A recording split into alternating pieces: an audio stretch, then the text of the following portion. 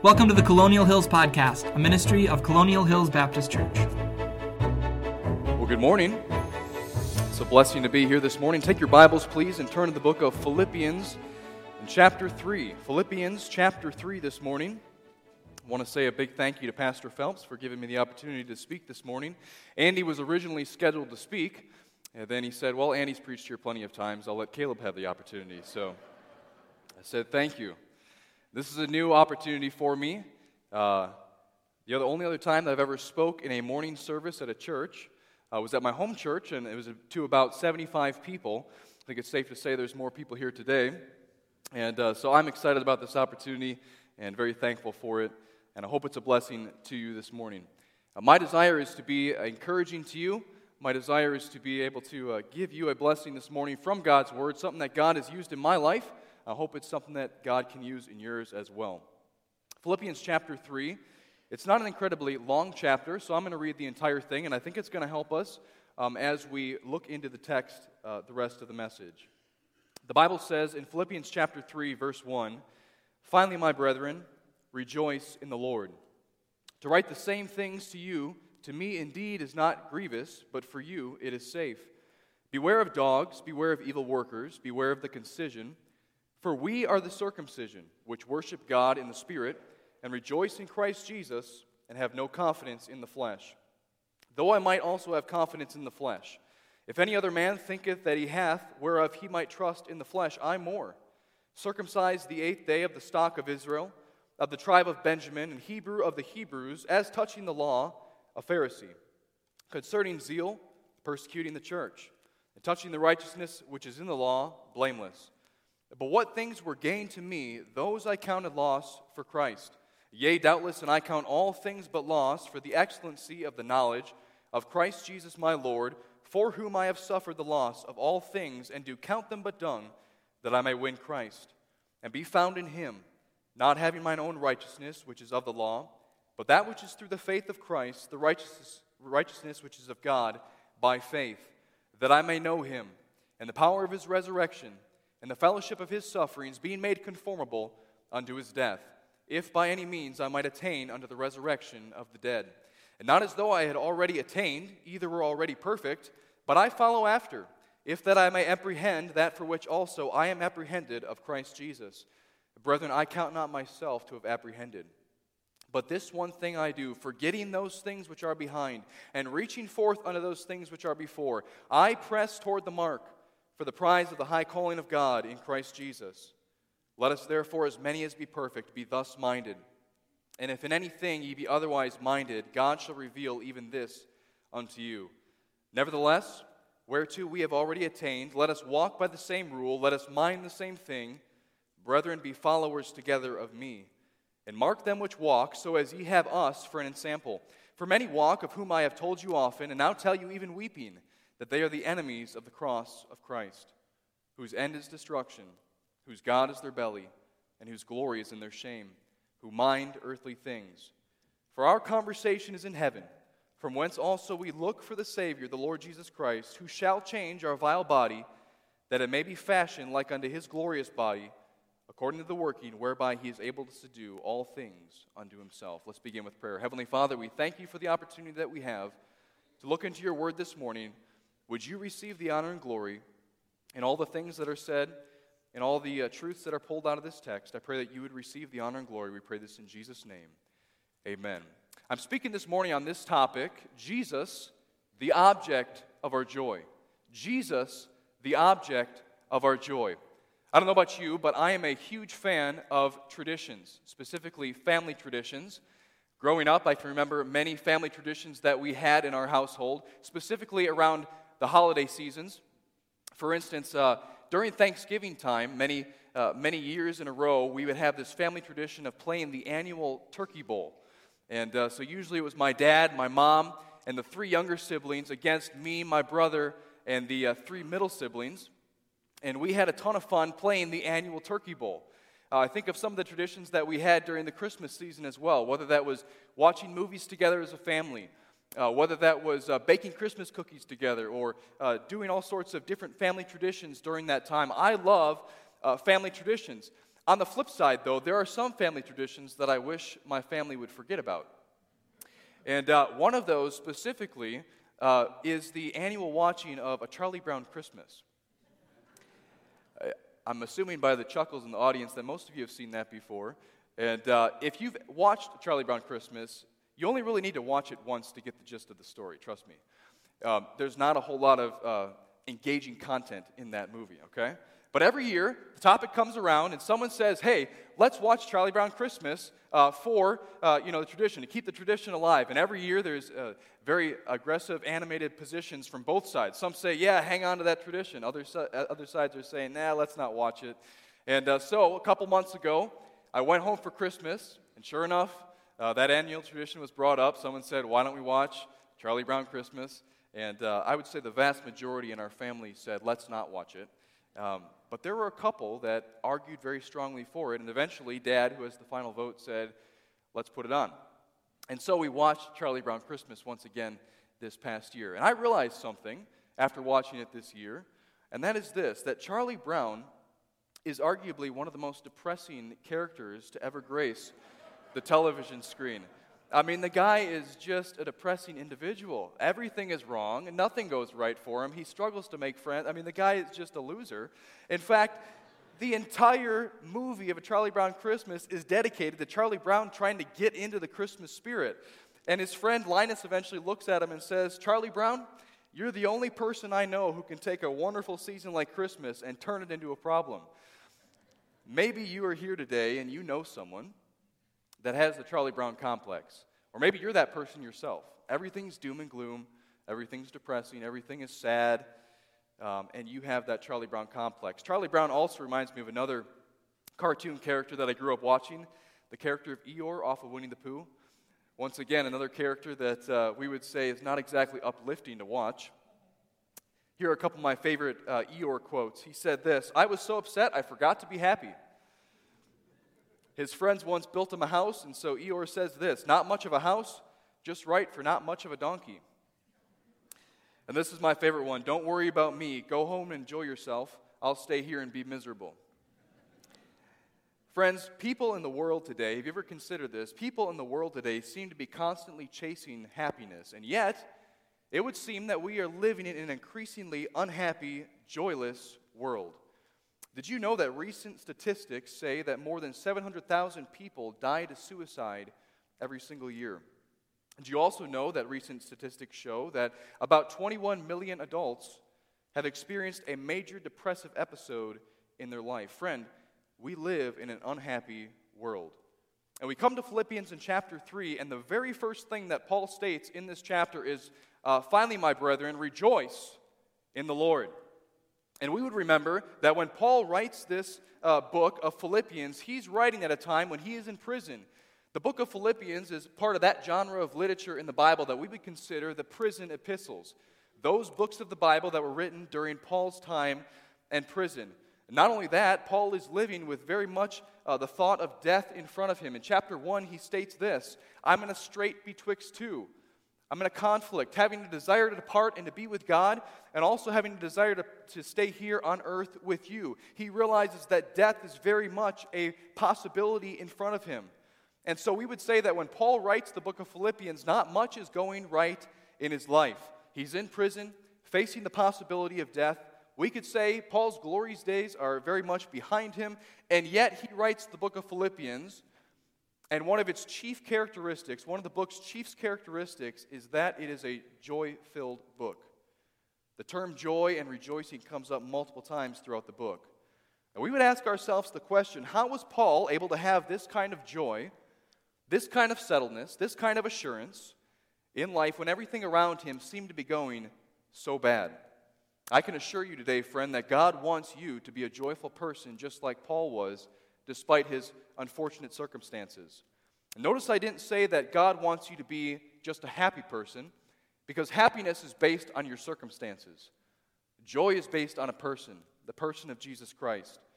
And if you have that kind of joy, if you have that relationship with Jesus Christ, you can walk through life and have the joy that only God can give, because your joy is not bound up in what happens to you, but in who is walking through life with you. You too, friend, can have the joy that Paul had in whatever season of life God has you in, but there are some realities that were true of Paul's life that I believe he gives us in this passage that need to be true of your life as well.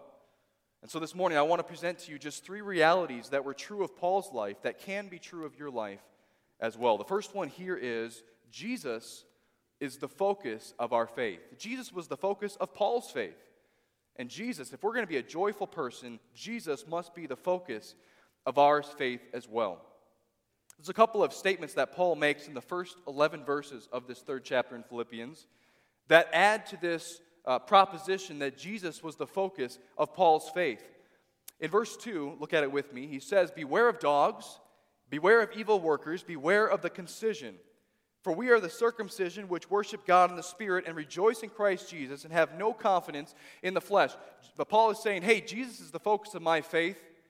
And he says, first of all, my faith is not wrapped up in the Judaizers' requirements. Paul is writing here in chapter 3, verse 2, and he says, beware of dogs, beware of evil workers, beware of the concision. He's calling out a specific group of heretics that were going around during this time known as the Judaizers. And these opponents of the gospel were specifically saying that in order to be saved, you not only had to believe in Jesus Christ, but you also had to follow somewhat of the Old Testament law code in order to be saved. And Paul is going to call these men out and say, hey, my faith is not bound up in what these men say.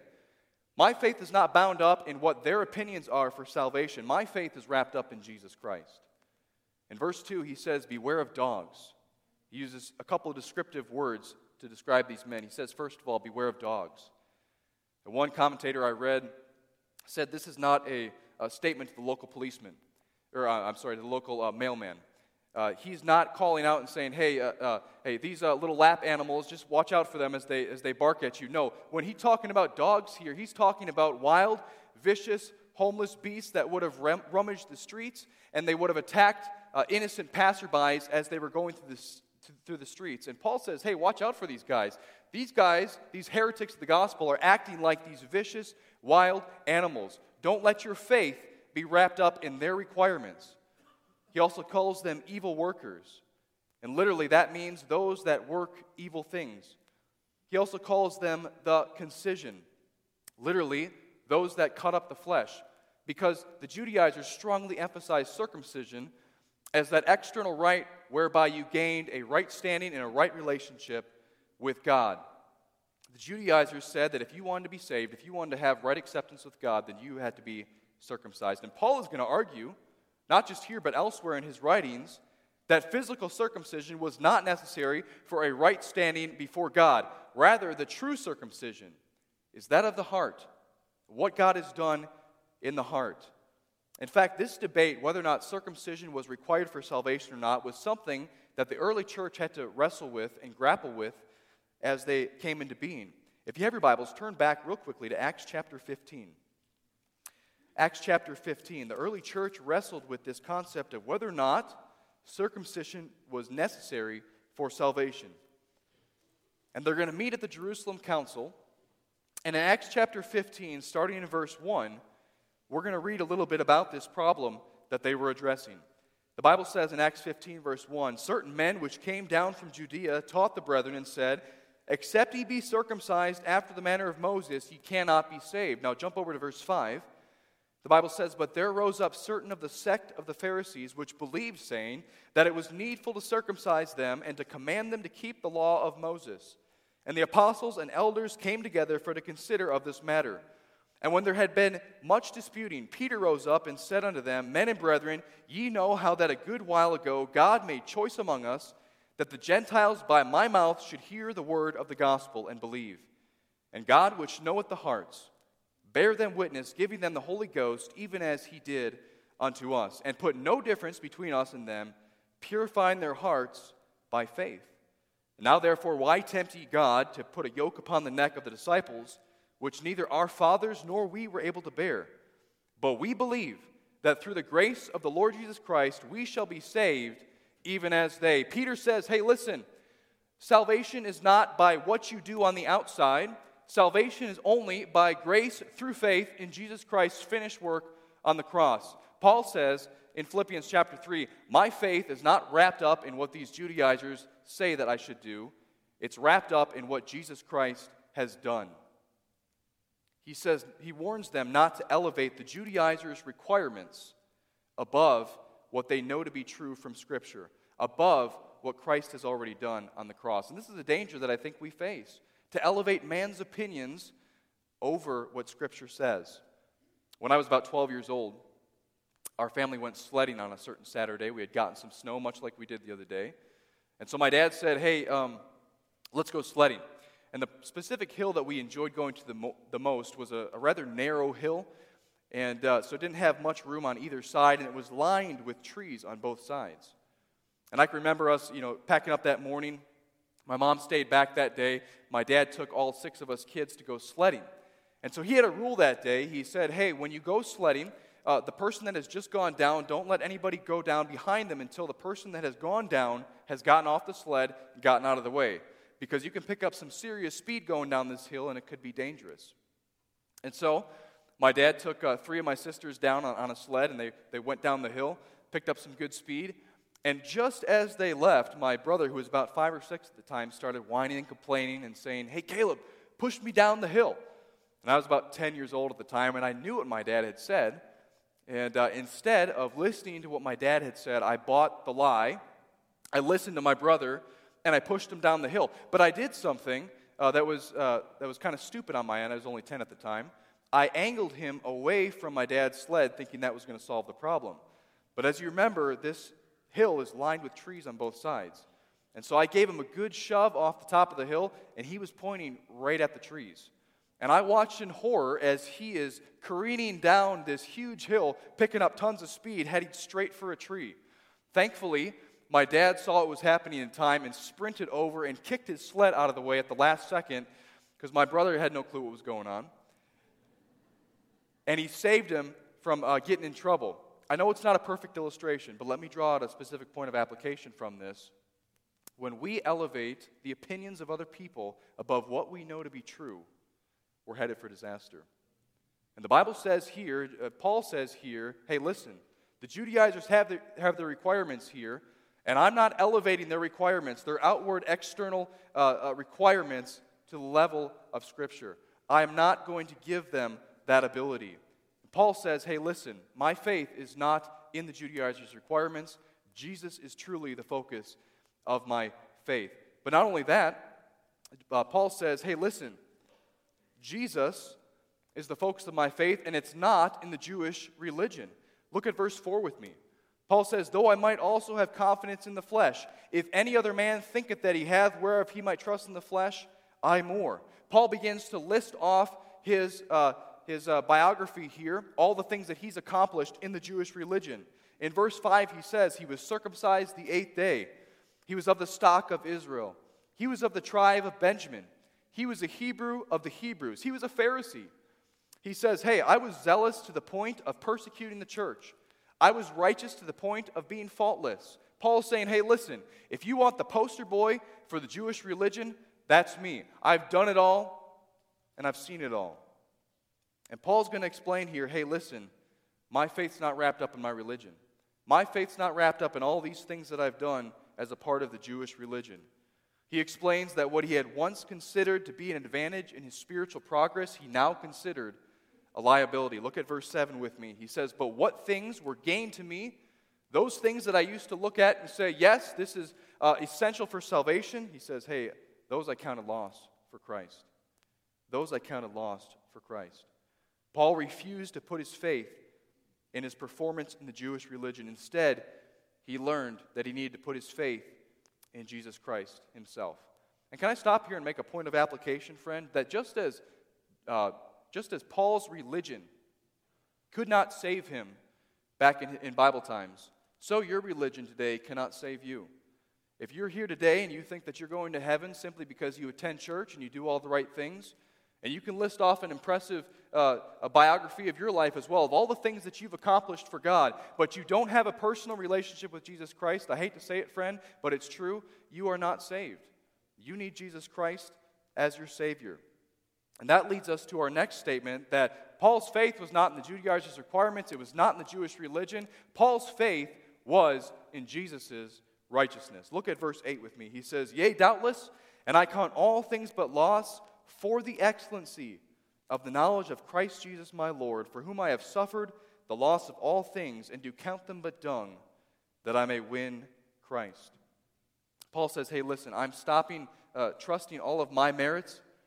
It's not in the Judaizers, what they think. It's not in what I've accomplished in my religion. My faith is in Christ and Christ alone, and in His righteousness that's been credited to my account. We say, well, why did Paul do this? What was Paul's motivation for doing this? He gives us that in verse 8. He says, for the excellency of the knowledge of Jesus Christ. As a Jew and as a former Pharisee, Paul would have had an expansive intellectual knowledge of God, the law, and even the coming Messiah. And yet, he says, hey, this wasn't a personal knowledge. There was nothing personal about this. It was just intellectual. And he says, I've abandoned all of this. Why? For the personal knowledge of Jesus Christ. Additionally, in verse 9, Paul explains that he wants the righteousness that only Christ can give. He says, to be found in Him, that is Jesus Christ, not having my own righteousness, which is of the law, but that which is through the faith of Christ, the righteousness which is of God by faith. Paul explains that he wants the righteousness that only Christ can give. And as a Pharisee, being righteous, holding the law, being faultless was a supreme goal. But he realized that he was unable to completely reach that goal. And so instead of pursuing that any longer, Paul says, I'm abandoning this entire self-righteousness and I'm replacing it with Christ's righteousness instead. And what did he gain as a result of that? Well, verse 10 is going to tell us. Paul says, that I may know Him, the power of His resurrection, the fellowship of His sufferings, being made conformable unto His death. Fellowship with Christ. Christ lives in Paul as a result of him abandoning his works righteousness and holding on to the righteousness which only Christ can give. Jesus was everything to Paul. He realized, hey, it's not about all the things on the outside. It's not about all the things that I've done. It's not about how I look. It's not about what people think of me. It's not about what my church thinks of me or how well I have everybody fooled. It's about what Christ has done and what I have believed about that. Is it true of my life? Do I have a personal, intimate knowledge? It's not about the outside. It's about the inside of our hearts. My wife was telling me recently about a story that she had growing up. They were at they had a family in their church, and they had a pretty expansive garden. And this garden, they grew some watermelons. And so one day, they invited my wife's family over and said, hey, you want to pick up a couple watermelons? So they gave them a couple watermelons. And these were, a good-sized watermelons, she said. They grabbed a couple of them. They took them home. They put them up on the counter. They took one off the counter. They sliced into it and ate some of that watermelon. It was really good. And then obviously they weren't going to eat them all, so they left a couple of them stay up on the counter for a couple of days. My wife said that they were walking around the house eventually, one of the days following that, and she said all of a sudden they heard this pop in the pantry and what sounded like rushing water. And that watermelon had rotted on the inside, filled with all those gases and nastiness, and it exploded out the rind. And it was gushing everywhere. She said the mess was annoying. It was awful. She said the smell was awful because it had rotted from the inside out, and it was just gushing all watermelon guts all over the pantry. And friend, just like they looked at that watermelon, they picked it up and they said, yeah, it looks pretty good on the outside. But there was something on the inside that was rotting away. There was something on the inside that was not accounted for. And I'm here to say today that if you don't know Jesus Christ as your personal Savior, you need that inside worked on first. You need Jesus to be the focus of your faith, not the outside. It's not about how well you look on the outside. It's not about how good you look to other people. You need the inside addressed. Jesus' righteousness applied to you. And sinner, have you been counting on your polished outside to make you right before God? A Christian, have you been polishing up the outside of your life to the neglect of the inside? Paul says, hey, Jesus is the focus of my faith. Not my works, not my religion, not anything else, only Jesus Christ. Hey, friends, if we want to be a joyful people, then Jesus has to be the focus of our faith. And secondly, we see that Jesus is the purpose for our persevering. Jesus is the purpose for our persevering. That's what it was for Paul. Look at verse 12 with me of chapter 3. Paul says, not as though I had already attained, either were already perfect, Paul's saying, hey, listen, I know you might think that I've arrived spiritually based on all the things I just told you in verses 8 through 11, but he says, I haven't arrived spiritually, but I follow after, if that I may apprehend that for which also I am apprehended of Jesus Christ. Paul had an emphasis on progress in verse 12. And I think if we want to be a joyful people, then we have to have an emphasis on progress in our life. Paul recognizes here, he says, hey, listen, I haven't arrived spiritually. I'm not perfect.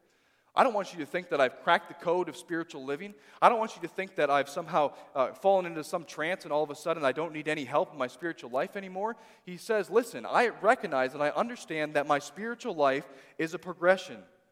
Can I make this point, friend, that truly humble people realize that they have not arrived spiritually? And Paul obviously realizes that in this verse. He says, I have not attained, I have not arrived, I have not come to the place where I've figured life out spiritually speaking. But I do follow after, he says. Paul is able to keep going and to continue on in his spiritual life despite a lack of perfection. Some people give up pursuing God because they aren't perfect at it. And I think on the flip side, some people think that they have arrived spiritually, and so they give up pursuing God. Being a humble person is someone who says, I haven't arrived spiritually, and I'm still pursuing God. I recognize that there's still things that God is working on in my life. I recognize that God still has work to do in my life, ways to grow me. The flip side is true as well. Immature people oftentimes think that they have arrived, while mature people, or people that think that they have arrived spiritually, oftentimes don't seek the Lord. Paul had an emphasis on progression, but he also had an earnest pursuit. Paul says, hey, listen, I follow after. I am pursuing Jesus Christ. And he gives us somewhat of a formula in verses 13 through 14 of how he's pursuing Christ. In verse 13 he says, Brethren, I count not myself to have apprehended, but this one thing I do, forgetting those things which are behind, and reaching forth unto those things which are before, I press toward the mark for the prize of the high calling of God in Christ Jesus. Paul gives us somewhat of a formula here for how he is pursuing Jesus Christ. He says, first of all, the first part of that equation is, I'm going to forget the things that are behind. And this forgetting is not just not remembering. This forgetting is not allowing oneself to be influenced by what has happened in your past. And Paul says, hey, forgetting those things which are behind, I'm pressing toward the mark. We would stop and ask ourselves the question, what is it that Paul is having to forget? Well, step inside Paul's shoes for just a second and imagine laying in your bed at night and hearing the screams of the people that you had tortured in the name of religion. Imagine laying in your bed at night, if you were the Apostle Paul, and those images replaying in your mind of families being ripped apart, of people that he had tortured, the screams and the cries of those that he had tortured, all in the name of religion because he thought he was doing what was right. Imagine those kinds of things, and yet Paul says, hey, forgetting those things which are behind. I'm not allowing the guilt, the shame, the regret of the past to influence my future. Instead, I'm going on for the Lord. I think there's another thing that Paul might have had to forget, and that is his past successes. Not just his past failures, but his past successes. Remember, we said that this is not being influenced by what has happened previously to us. Instead, it's reaching forth into the things which are before. And imagine Paul, he had much to brag about post-salvation. All the people he had led to the Lord, all the churches he had started, all the missionary journeys he had taken, all of the beatings that he had took, and yet physically kept going. And he had a lot to say, hey, I'm pretty big stuff. And yet Paul says, hey, forgetting the things that are behind. And friend, I would submit to you today that just as wrong as it is to live in the guilt and the shame of the past, I think it's equally as bad to live comfortable with what the success is that you've had in your past and not seek more for the Lord. And Paul says, hey, I'm reaching for more. God, give me more. I want to have more. I want to be more faithful. And he says, first of all, forgetting those things which are behind, but then secondly, reaching forth unto those things which are before. The imagery is here of that of a runner who is leaning forward in a race to gain the advantage at the last second, reaching his body over the finish line in order to gain that advantage. And Paul is saying, hey, God, I want more. I'm reaching more out towards you. I'm reaching towards more in my spiritual life. Friend, do you want more? Are you reaching out and stretching and asking God, I want more in my life? I want to do more for you. Paul says, hey, All of this, forgetting those things which are behind, reaching forth into the things which are before, I press toward the mark. He's pursuing something. The Greeks use this term press to refer to a hunter pursuing his prey. And Paul's saying, hey, the prize of the high calling of God in Christ Jesus, that reward that's in the future, I'm pressing towards that. I'm earnestly pursuing those things. And friend, do you have Jesus as the purpose for your persevering? It was for Paul. He said, because of what Jesus has done, because of the reward that's in front of me, because of what he's done in my life spiritually, I'm pressing toward the mark. I'm reaching forth. I'm stretching for more. I'm asking God to give me more. If we want to be a joyful people today, then we not only need to take Jesus as the focus of our faith, but we also need to have him as the purpose for our persevering. Paul's going to give us one final thing in this chapter of what allows him to have this joy that he experiences, and that is Jesus is our hope for heaven. It was obviously for Paul. Look at back up to verse 15 through 21. It says, let us therefore, as many as be perfect, be thus minded, and if in anything ye be otherwise minded, God shall reveal even this unto you. Nevertheless, whereto we have already attained, let us walk by the same rule, let us mind the same thing. Paul is arguing for unity within the church, unity within the body. And then he says in verse 17, brethren, be followers together of me, and mark them which walk, so as ye have us for an example. For many walk, of whom I have told you often, and now tell you even weeping, that they are the enemies of the cross of Christ, whose end is destruction, whose God is their belly, and whose glory is in their shame, who mind earthly things. And then he says in verse 20, for our conversation is in heaven, from whence also we look for the Savior, the Lord Jesus Christ. Paul had an expected citizenship. He says in verse 20, our conversation is in heaven. The term that Paul uses here for conversation is a term that we get our English word for politics. In other words, Paul is saying that this has to do with the way that one conducts himself as a citizen of a country. And so Paul's saying, hey, our citizenship is in heaven. Our citizenship is in heaven. And when Paul says this, living like the citizen of another country, the Philippian believers would have gotten this. You see, Philippi was a part of a Roman colony on a foreign land, some 800 miles away from the city of Rome. And so when Paul says, hey, live like the citizens of another country, the Philippian believers would have been like, oh yeah, we know all about that. We're supposed to abide under Roman law. We're supposed to live like the Romans do and obey all of their commands, even though we are some 800 miles away from the city of Rome. And Paul says, live like the citizens of another country. Paul urges the Philippian believers not to live for this world. He says in verses 17 through 19, he gives a description of those that are propagating this teaching of living all for the moment, living for this earth and this earth alone. He gives a bit of a description of them. He says, their end is destruction, their God is their belly, their glory is in their shame, they mind earthly things. Hey friend, these are fleshly, indulgent, self-centered, empty people. And Paul says, hey, Jesus is the hope of my heaven because I have an expected citizenship one day. I'm going to live like that person. I'm going to live like a citizen of heaven. Friend, do you live like the citizen of another country? Or do you live like this life is your best life? Songwriters have majored on this theme of living for eternity and not just for this world. Songwriter said, this world is not my home, I'm just a passing through. My treasures are laid up somewhere beyond the blue. The angels beckon me with heaven's open door, and I can't feel at home in this world anymore. Another songwriter put it this way, make me a stranger on earth, dear Savior. Make me a stranger more like thee. Help me keep my focus on heavenly treasures and not on earthly things may it be. Lord, lead me onward as a pilgrim, bound for heaven, never to roam.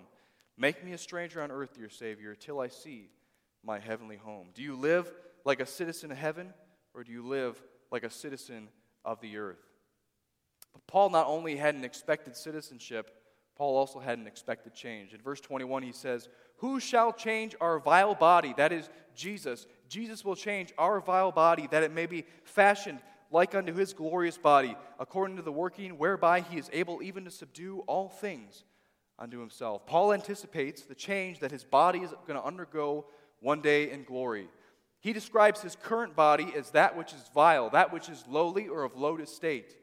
And he contrasts that vile body with the glorious body that he will one day receive in heaven.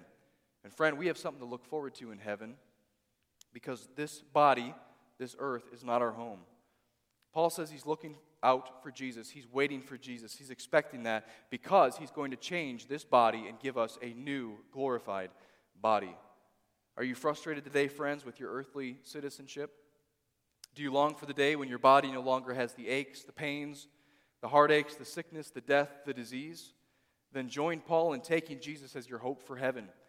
And look forward to the day that he's going to transform your current earthly vile body into that glorious body that we'll call our heavenly home one day. Paul had Jesus as the focus of his faith. Paul had Jesus as the purpose for his persevering. And Paul had Jesus as his hope for heaven. And friends, if we want to be a joyful person living in the world today, then these three realities need to be true in our lives as well. This podcast has been a ministry of Colonial Hills Baptist Church, a church home for all people. If what you've heard has been an encouragement to you, please subscribe on iTunes, Spotify, or Google Podcasts. If you'd like to connect with Colonial or find more resources, you can find us online at colonialindy.org. You can also check us out on Facebook and Twitter. Thanks for joining us today, and we hope to see you next time on the Colonial Hills Podcast.